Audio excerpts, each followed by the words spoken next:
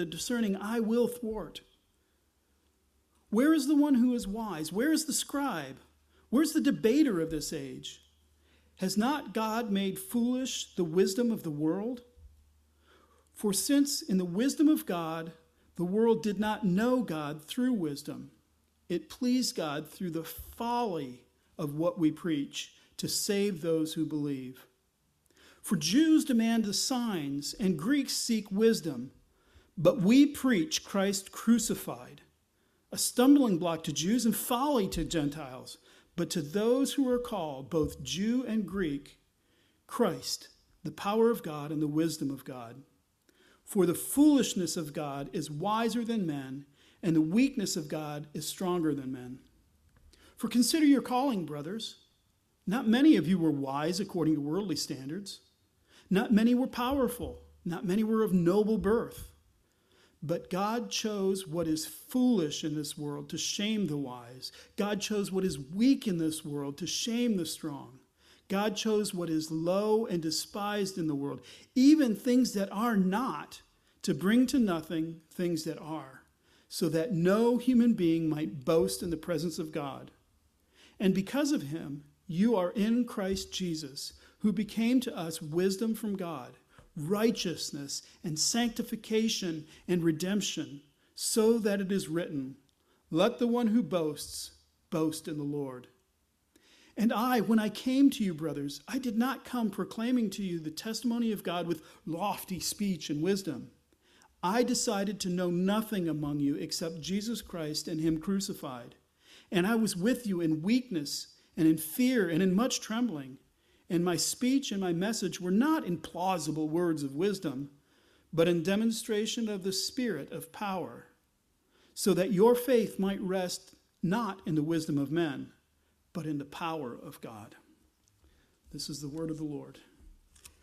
Let's go to God in prayer. Lord, we do anticipate that day when we will rise. What a glorious thought. What helpful things. And Lord, we know that the time between then and your ascension into heaven, this is a time of trouble. There are wars and rumors of wars. There are earthquakes. There's famines. This is just a time of trouble, a time of tribulation. It is a difficult time. And Lord, we see that playing out today. Father, I want to pray for peace in Israel, peace in the Middle East. Lord, the terrorist organization Hamas invaded and brutally slaughtered Jews in Israel. The pictures and the stories of what happened there are just atrocious. And Lord, I heard people often say this is demonic. And in a sense, if they mean it's evil, yes it is, but it's tragically far too human. We are capable of such horrible things. And then, Lord, the cowards retreated into Gaza, mingled in amongst the Palestinian people and employed them as human shields. And so, Lord, now there will be plenty of Palestinians suffering because of this evil group of Hamas. And so, Lord, I pray that you would break the teeth of Hamas, that you would break their arm, break their power, shatter their leadership. And, Lord, that you would have mercy and protect your Jews in Israel and the Palestinians in the Gaza from the horrors that are about to happen. And Lord, just have mercy on all of that. Somehow, Lord, would you bring the gospel to bear in the midst of all that horror in a way we can't see yet. And it grieves us. It brings us heartaches to think about the horrors that are happening. And Lord, this didn't surprise you. You announced this would be the time before your coming. This is what it would be like. And so, Lord, may your church remain faithful and true. May we pray for those. May we seek to relieve the suffering of those. May we bring the gospel to those who are trapped in these situations. And Lord, it's easy to forget about Ukraine being invaded by Russia, a similar situation. Russia is committing war crimes, essentially, in the Ukrainian area. And so we pray that that conflict would be resolved soon, too. Have mercy, we pray. Lord, I want to pray for my brother Daniel Holmquist as he's transitioning from Calvary Evangelical Free to what comes next.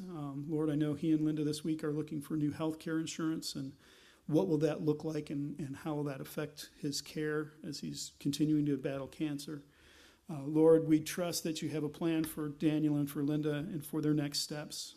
Lord, I pray that you would bring them to the right church that needs their leadership, their example, their discipleship, their love and their presence just needs them.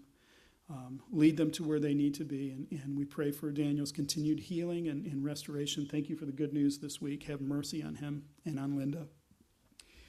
And Lord, I want to especially thank you for my dear sister in Christ, Joanne. Lord, thank you that she has been a part of this church for a very long time, and she was not an upfront person. She was not one of the movers and shakers in a way that we would recognize, but Lord, I know she was a prayer, and she prayed often for this church and for the success of the gospel here. And Lord, I thank you for that ministry that she had for so long with us. And Lord, I'm grateful that you did not make her linger too long, that you answered our prayers, you answered our requests. Lord, take her at the right time, and don't let her suffering and her struggling outlast her faith. And Father, I believe that's exactly what you did. So thank you for the time we shared with her, the effect that she had on this church. Many here now don't know her particularly well, but there are many people who've been through this church who have seen her just be constant. And Lord, just that constant walking with you is a testimony unto itself. And so thank you for her. Lord, as we turn now to your word, I pray that we would come under the conviction of the folly of the cross of Jesus Christ, of preaching that not in human terms, but Lord, in terms that actually are exceeding human wisdom. Would you bless us with the reading and the understanding of your word this morning? In Christ's name we pray. Amen. So we're still in 1 Corinthians. We're still in chapter 1. Last week we took a break and I talked about what baptism was. We went through kind of baptism because the way we left it at verses 10 through 17 was Paul was talking about the unity of the church. And one of the things that was dividing them was who baptized who and that kind of thing. So we took a break from that to say, let's understand what baptism is and is not. The way the section ended, though, is sets up for what we're going to see today. And so verse 17 says, "For Christ did not send me to baptize, but to preach the gospel." So what you see is that baptism is not the be-all and end-all. It's not the most important thing. Paul's heart, his ministry was to go and preach the gospel, but he goes on and he says he preached the gospel not with words of eloquent wisdom. There was a very Greek approach to rhetoric, is it had to be fluid and had to sound great and be really nice and elaborate. And Paul says, that's not how I came and preached the gospel to you. Instead, he says, if I did that, then the cross of Christ would be emptied of its power. And he kind of left that hanging. And so I want to come back to that, because what he's going to do in this section today is he's going to take that idea that the eloquent wisdom and beautiful rhetoric empties the cross of its power. And how is that? Because preachers spend a lot of time crafting sermons, and is that a violation of that? That's not, and we'll see where he goes with that. So now we start into verse 18. And he starts, verse 18 is kind of the introduction to this section. He says, "For the word of the cross is folly to those who are perishing, but to those who are being saved, it is the power of God. For it is written, I will destroy the wisdom of the wise, and the discernment of the discerning I will thwart." So the word of the cross comes to do two different types of people. And they're going to have two very different reactions. There are those who are perishing, and there are those who are being saved. And so when the cross comes, it is folly to those who are perishing. It doesn't make a lick of sense. But to those who are being saved, it's not folly. It is the very power of God. So this is still, if you're marking an outline, this is still the introduction. Okay, this is the introduction to the sermon. I want to unpack a little bit about that idea of it being folly to those who are perishing, but the power of God to those who are being saved. What would that look like today? I want to take this section that we're looking at and kind of transport it to today and try to interpret it in light of that. So in Paul's day, the Greek approach to wisdom was this rhetorical flourish, is how well it could be presented and that kind of thing. What might that look like for us today? What might be the foolishness that people would hear? You preach the gospel to somebody, and how might they react and go, well, that's nonsense. That doesn't make any sense. And I just thought of three quick ways to maybe somebody would respond that way. So one of the things, and I've heard something along these lines before, the idea that your invisible sky friend turned into a human being and died and came back to life, that's just a fairy tale. What nonsense. Why would people don't come back to life and your invisible friend in the sky didn't turn into a human being? It's just a fairy tale. You people need to get over that. That's not real. You're not being rational. Another one is when you talk about substitutionary atonement, that Christ died for our sins, they say, okay, look, if a father took his child and threw it in front of a bus to save a bunch of convicts, you would not say that was laudable. You would say that guy is a maniac. That person should be in jail.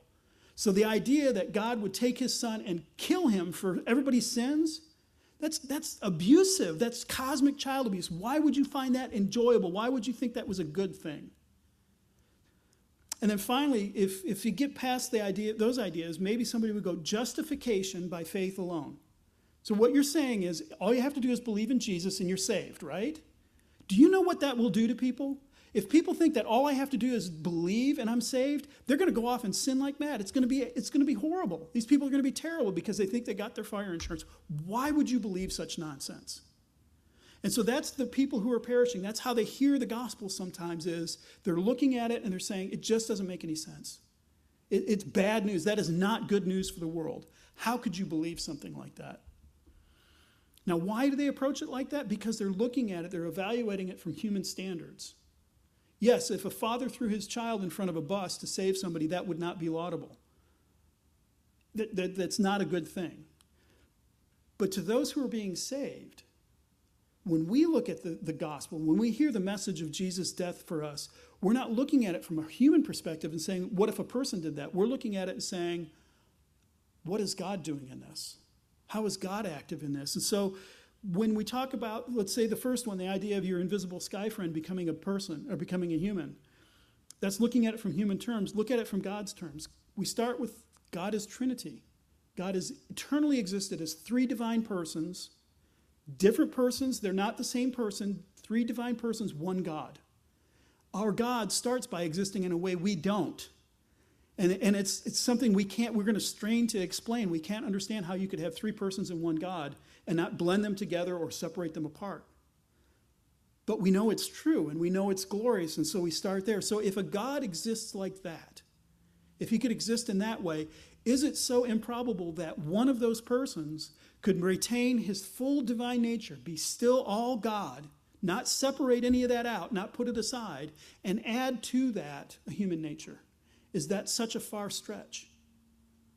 I can't explain it. Don't ask me to get into all the details of it. But it's not impossible in God's terms. It's possible. And as a matter of fact, it's glorious because he chose to do that. He chose to come to us that way. And so we're not saying that Jesus in his physical earthly form, that he set aside divinity, he put things away and stopped being divine. What we're saying is he had these two natures. And the human nature did what was appropriate to human nature without sin. And the divine nature did what was appropriate to the divine nature. And somehow they existed in the same person and he wasn't psychotic. That's not my fairy tale friend in my head. This is a God who is larger than I can explain. If I was going to make it up, I wouldn't make that up. I would make up something I could explain. So to the person who's being saved, that idea that God became man and died in our place is not foolishness. It's glorious that a God would bow down and stoop down and do that for us. That's amazing. And what about this idea of cosmic child abuse, that the Father just slew the Son?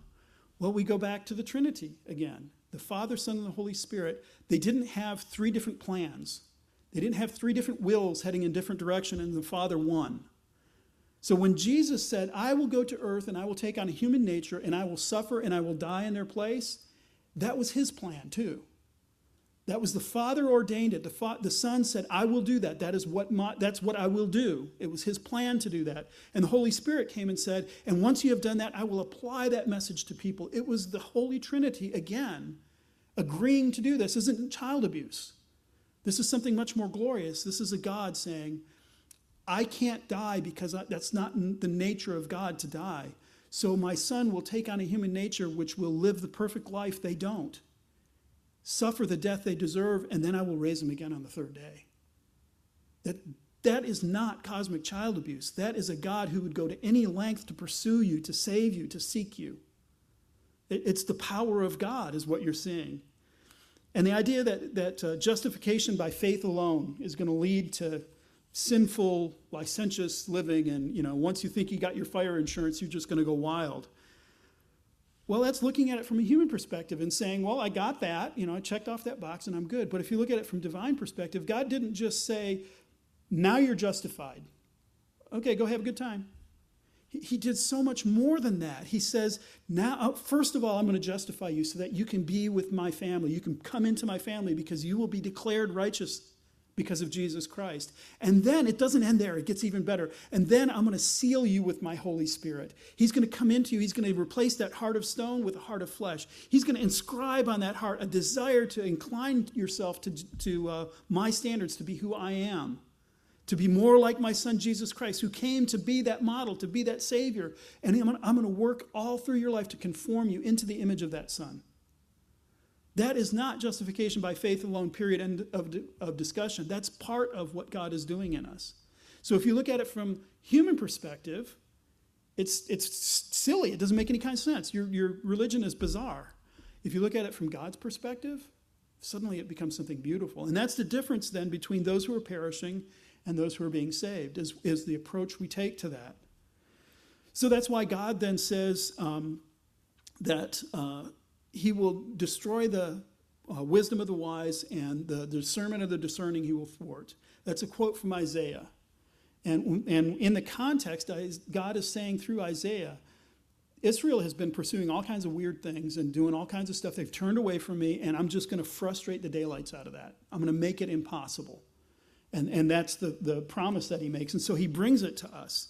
And so then that comes to us as a promise of, when we bring the gospel into the world, what we have to do is we have to look at it from God's perspective and not try to conform it to the hip, cool, latest philosophical trend or something like that. We're going to bring it to them in the way that he intended it, because his wisdom will upend their folly. That's what he's saying there. So then, 1 Corinthians, starting in verse 20 then. Where's the one who's wise? Where's the scribe? Where's the debater of this age? Has not God made foolish, the wisdom of the world? For since the wisdom of the world, God did not know God, or the world did not know God through wisdom, it pleased him through the folly that we preach to save those who believe. So he starts with this question: where is these three different people? Where is the wise? The wise there is probably referring to the Greeks who prized wisdom. Wisdom was the great thing in Greek culture. It was the most important thing. So where is the wise? Where is the philosopher? Where is the Greek philosopher who's pursuing wisdom? Let him stand up and answer here. And then the next one is, where is the scribe? It is the word for writing, and it's probably not speaking of the scribes and the Pharisees kind of thing, but it is speaking of a Jewish teacher of the law. So you get the Greek and the Jew again are coming before this bar. And that's why I think the last one is, where's the debater of this age? Sums up those two, because the Greek is saying this is not wise.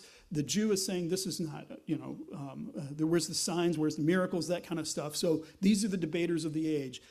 God, come and stand in our court, and we will decide what we're going to do here. We're going to decide if this is acceptable. And you see that come up in Scripture a lot, right? Nicodemus comes to Jesus in the night, and he says, we have decided that you are a good teacher. He's like, well, thank you. That was really kind of you. Jesus' response just flips him out. You must be born again. Wait, what? And then he wants to engage him. What, am I supposed to crawl inside my mom and be born again? Oh, no. You don't understand. Unless you're born of the Spirit and of water, you can't even see the kingdom of God. And finally, Nicodemus gets to the point where he's like, I have no more words. Or with Paul, when he goes to the Areopagus, and the Greek philosophers say, we want to hear more about this. And he starts preaching the resurrection. That just blows their mind. That doesn't make any sense. Some of them get upset. Some say, well, we'd like to hear more of this, because they love to hear interesting things. So where's the debater of the age? We're continuing that message. We're carrying that message forward. We're preaching the gospel. Where's the debater? Where are you? Has not God made foolish the wisdom of the world? Isn't that what it looks like? And he says The Jews demand signs and the Greeks seek wisdom. So here's the categories. The Jews want signs. They demand, show us some sign that we may know that you're the Messiah, Jesus. Demonstrate to us why you have the authority to say these things that you're saying. How'd that work out for them? Jesus healed a man born blind. Nobody had ever heard of anything like that before. He healed him by making mud and putting it on his eyes. There is a tremendous sign. This is a sign of all signs, a man born blind. You didn't remove a disease. You cured something that formed poorly in his head. And what's the response? He made mud on the Sabbath. How dare he? The sign wasn't going to work. They didn't want that sign. They wanted a sign that would agree with them. So they're asking for signs, they're demanding them, and then they're saying, well, that's not good enough. It's not meeting our criteria. But the Greeks, they seek wisdom.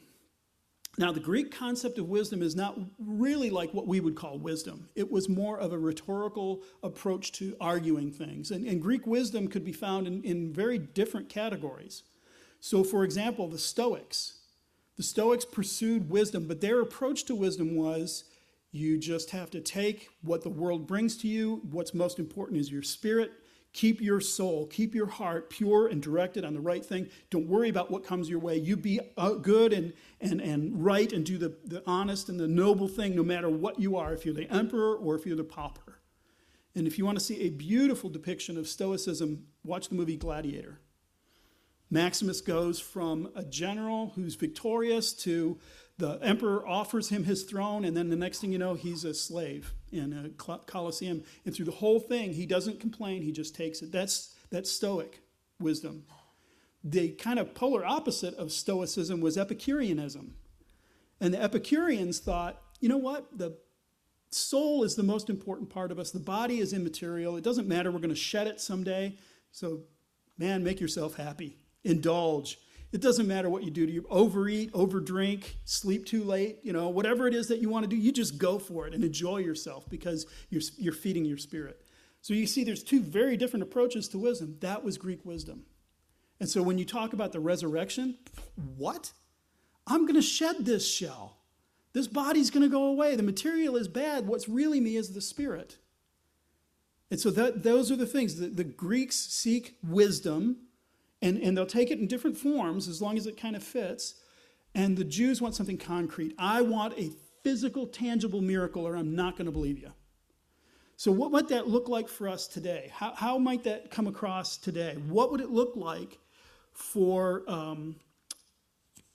somebody to demand a sign?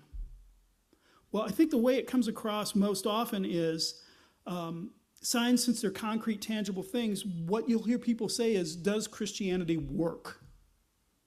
Does it change people? Does it do what you're claiming it's going to do? I want to see proof that it works. And so I look at your churches, and your churches are a hot mess. Therefore, Christianity is not true. That's what you would say is a sign, looking for a sign today, I think. So that's actually not an inaccurate accusation. The church has had problems, will always have problems. So why is that contrary to the gospel? Why is that ungospel-like to demand that we see these people become, why aren't you all wonderful people now? Because you believe that, these things have happened.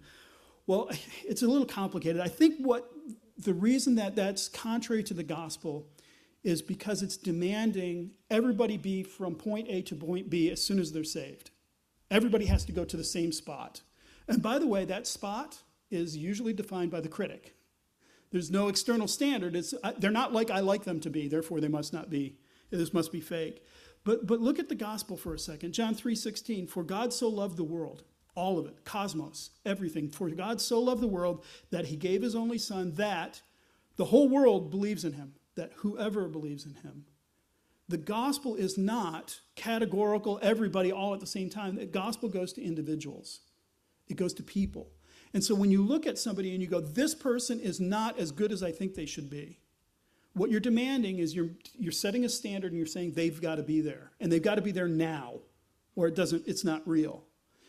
But since God is dealing with individual people, since he's helping individuals, he's changing individuals, he's saving individuals, his spirit seals you, not the church, but you, and therefore the church, because we're all part of that.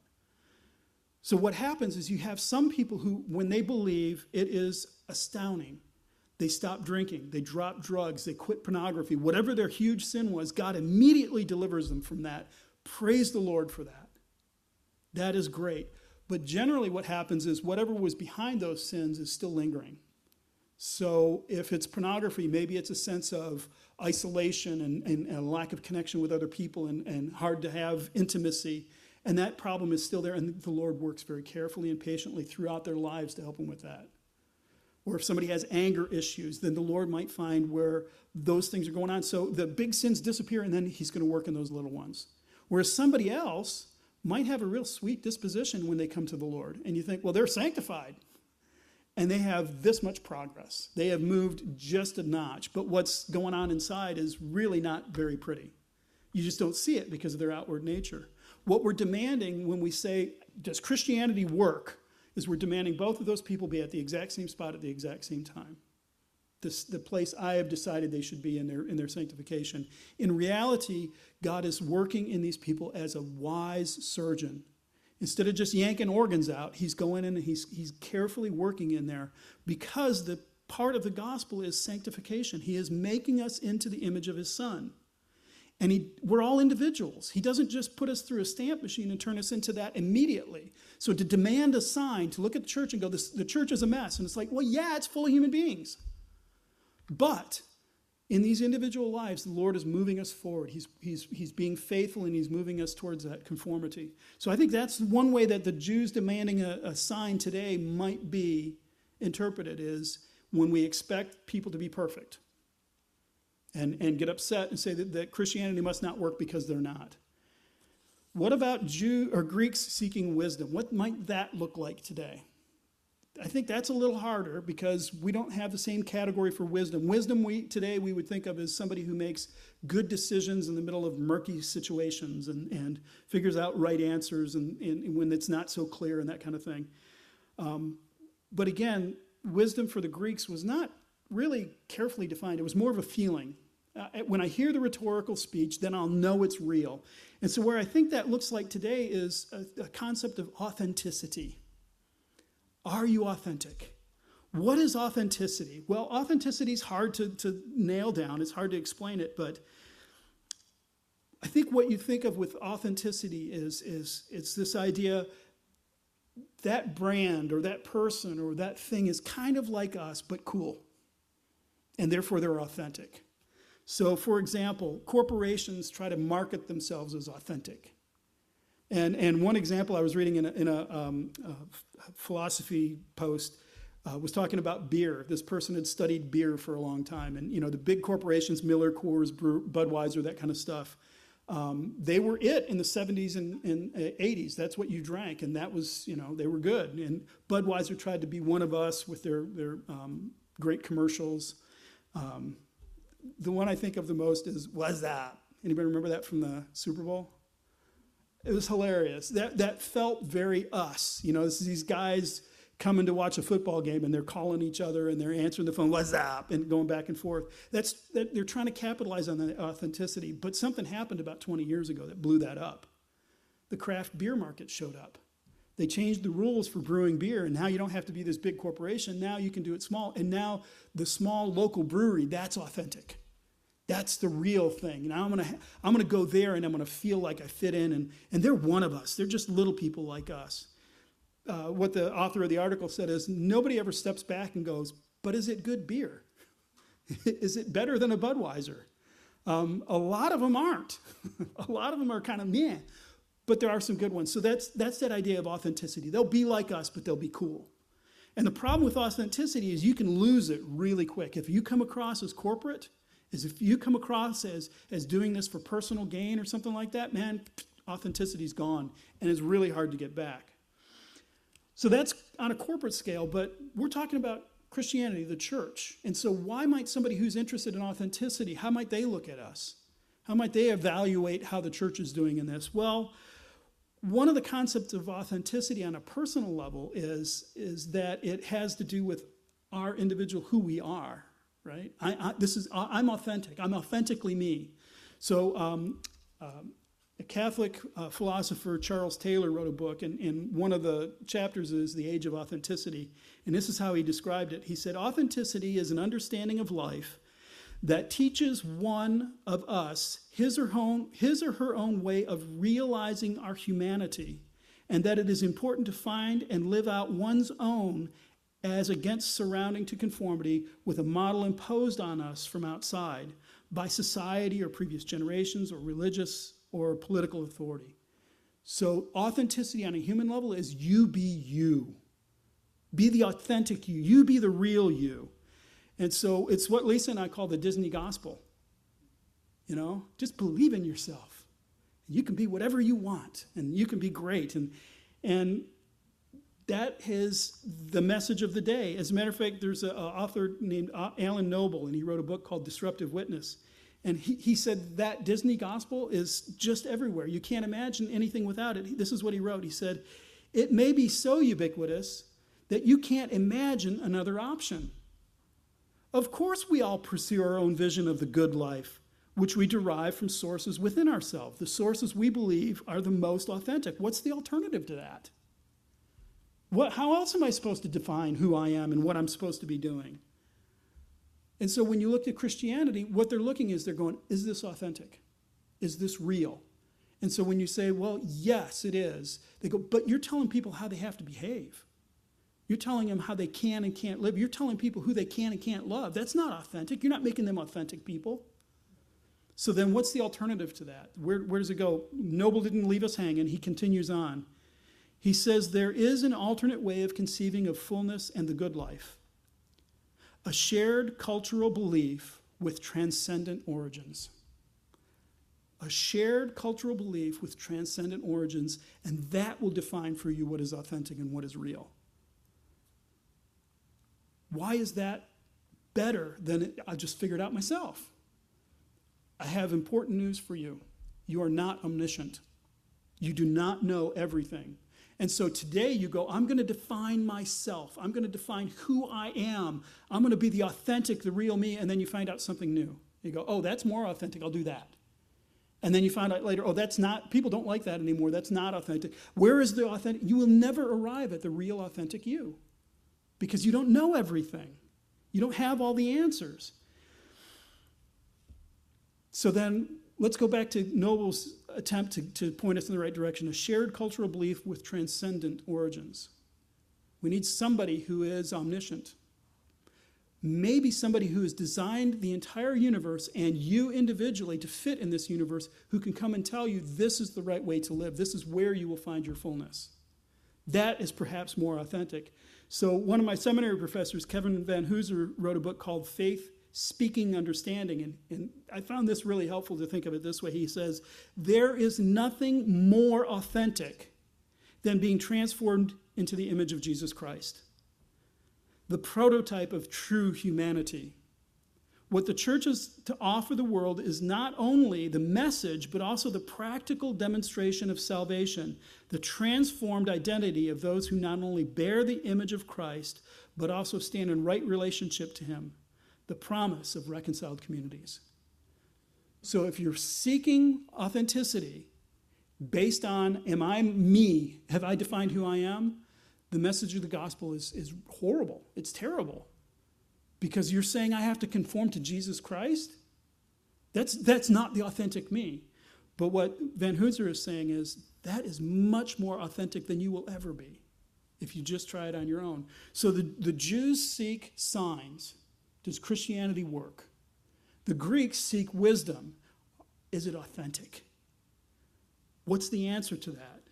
Well, the answer is the Jews seek signs and the Greeks seek wisdom, but we preach Christ crucified. What is more authentic than God adding to himself humanity and living the perfect life, understanding exactly how humanity was designed to live, living according to that pattern in a broken world, a world that's not perfect, and living that way? That is the message of the gospel. That's what we preach is this Christ who came and did that. The world is so broken, it crucified him. That's the message. That is why it works. That is why it is authentic. is we preach Christ crucified, a stumbling block to the Jews and folly to the Gentiles. That can't be right. That can't be the way it works. But to those who are called, both Jews and Greeks, Christ, the power of God and the wisdom of God. For the foolishness of God is wiser than men, and the weakness of God is stronger than men. So if you're evaluating it from human perspective, the human side, this doesn't make any kind of sense. You people are nuts. But to those who are being saved, oh my gosh, this is the power of God. Look at what he's done. That is amazing. That is much more amazing. That's better news. So Paul goes on and he's going to demonstrate this for us. He's going to show us what this looks like in the Corinthian community, starting in verse 26. For consider your calling, brothers. Not many of you were wise according to worldly standards. Not many were powerful. Not many were of noble birth. But God chose what is foolish in the world to shame the wise. God chose what is weak in the world to shame the strong. God chose what is low and despised in the world, even things that are not, to bring to nothing things that are. Look around the room. We do not have any rock stars here. We do not have any global political leaders running for office and attaining wonderful standards. We don't have Taylor Swift and Travis Kelce with us. We're the low. We're it. And isn't it great news that this is who God came to save? And I think the reason is because the rich, the powerful, think they've got it all to begin with. They think they have actually achieved authenticity. I have arrived. So when you come and you preach the gospel to them, I don't need that. I'm there. I've got it. That's why Jesus said, truly, I say to you, only with difficulty will a rich person enter the kingdom of heaven. Again, I tell you, it's easier for a camel to go through the eye of a needle than for a rich person to enter the kingdom of God. When his disciples heard this, they were greatly astonished, saying, well, who can be saved? It was alarming to think that that was true. But that's the power of the gospel. Jesus didn't say it's impossible for rich people to be saved. He said it was difficult, and there are rich people saved. But for folks like us, people who know we don't have it all together, people who know we're not rocking this thing, man. We're not living our best life now. For us, we hear that, and that's the power of God. And God chose us so that even now we're looked down on and we're just common folks and ignored and whatever. But in eternity, we'll be the ones standing before the throne, and God will look what I did. Look how I did this. I didn't need their power and their money and their influence and their authenticity and their ability to do all these great and wonderful things. I saved them. So Joanne is standing before the throne now. She was not much to be accounted for. She wasn't the mover and shaker. She wasn't the big person in the church or the community. She was a simple woman. And now she's standing before the throne of God. And God is saying, look what I did. Look who I saved. It's an amazing picture. It's incredible. And that is to shame the strong. To say it isn't up to you. This isn't a human endeavor. This is God actively working in the world to save people. God chose what is low and despised in the world to bring to nothing things that are, so that no human might boast in the presence of God. And because of him, you are in Christ Jesus. Why are you saved? Why did you hear the gospel and believe? Because of him. Because God moved it. God ordained it that way. Therefore, you are in Christ. And Jesus then has become to us wisdom from God. The folly of the cross preached is the wisdom of God. And as we are being saved, that becomes the wisdom of God to us. He's become the wisdom of God, righteousness to us, sanctification to us, and redemption to us, so that it is written, let the one who boasts boast in the Lord. So we talked about boasting in Sunday school this morning. If you're going to boast, don't boast about how clever you are, how smart you are. I figure stuff out. I'm just on top of it. Boast in the Lord. Despite who I am, despite how clever I am, the Lord chose to save me, and boast in him. That's the great news. So then Paul goes back to himself. He's presenting his case to the Corinthians. In chapter 2, he says, and I, when I came to you, brothers, did not come proclaiming to you the testimony of God with lofty speech and wisdom. I didn't I didn't try to take the gospel and fit it into Greek categories. I didn't come with you or to come to you with the gospel and try to show you how authentic it is, how it will enable you to be who you think you should be. If he did that, he would empty it of its power.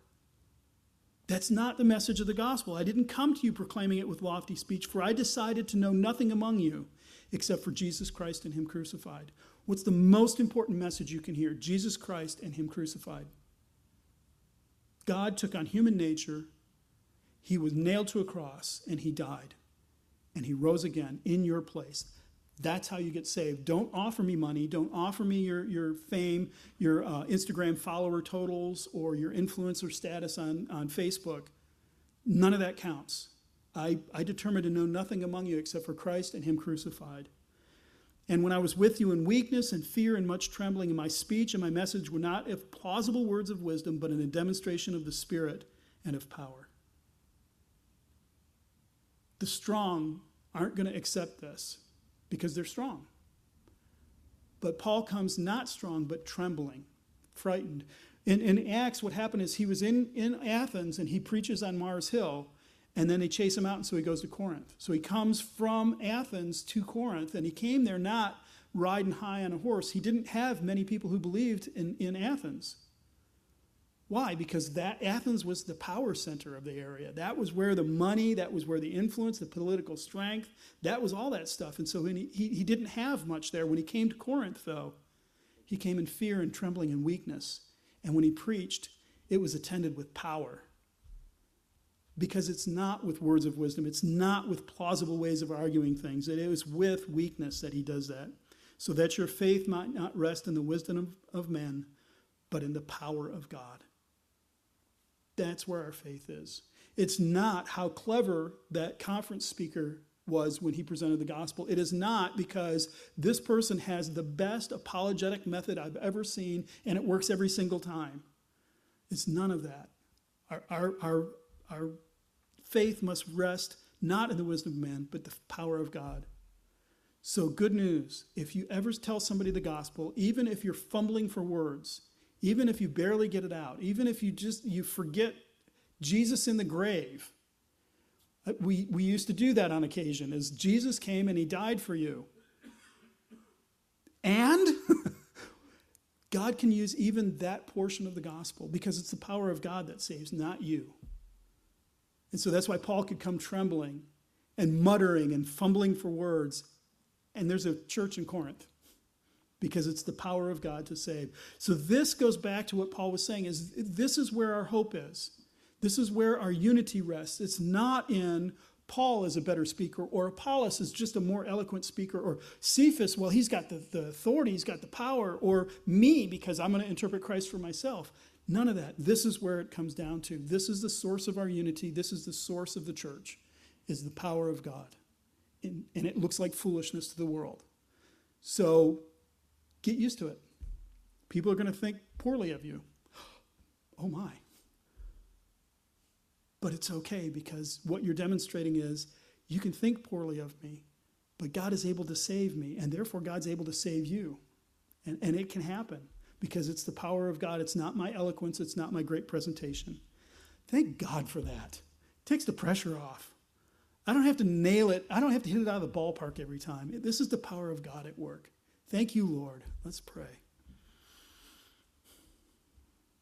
Lord, we live in this world. We live in this society. We live in Western culture. We live in America in the 21st century. We live in Southern California, where there's all sorts of displays of power and wealth and influence in our culture. And yet, Lord, we're none of that.